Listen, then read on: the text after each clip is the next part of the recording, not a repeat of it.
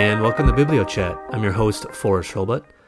On this episode, I would like to discuss Walter Scott's Ivanhoe, which was a novel written in 1819. And like J.R.R. Tolkien's Lord of the Rings, it's a reconstruction of a medieval past.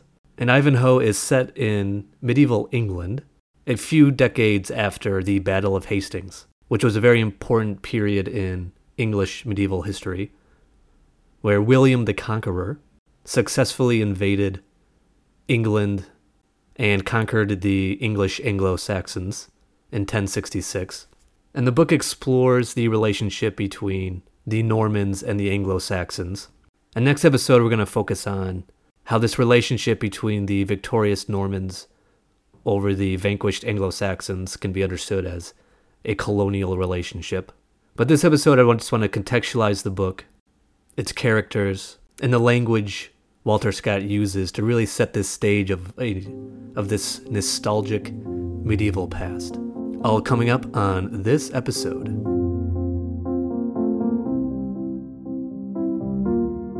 So the first chapter of the book, Walter Scott sets the stage of this medieval past. And the imagery kind of reminds me of the Shire in Lord of the Rings. And both, it's very idealistic and nostalgic.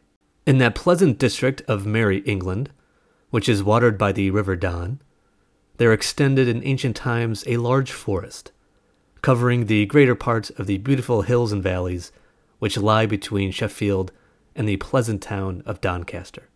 And then later he goes on to describe the Norman invasion. The power of this land had been placed in the hands of the Norman nobility by the event of the Battle of Hastings, and it had been used, as our histories assure us, with no moderate hand.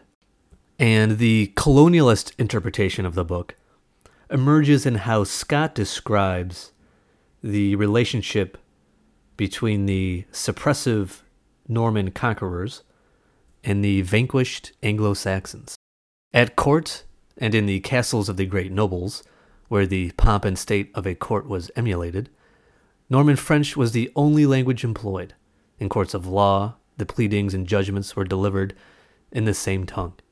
In short, French was the language of honor, chivalry, and even of justice, while the far more manly and expressive Anglo-Saxon was abandoned to the use of rustics and hinds who knew no other.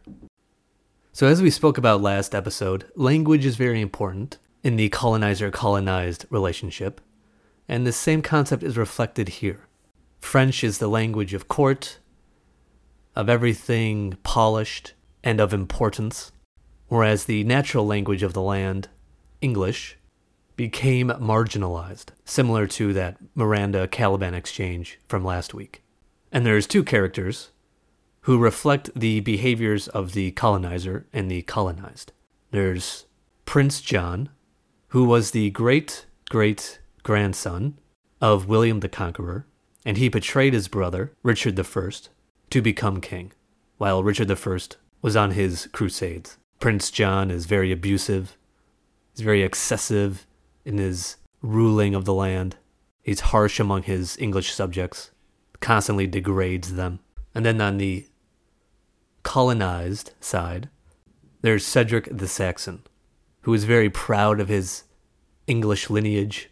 And this is how the book is very interesting in how it utilizes English custom to explore colonization.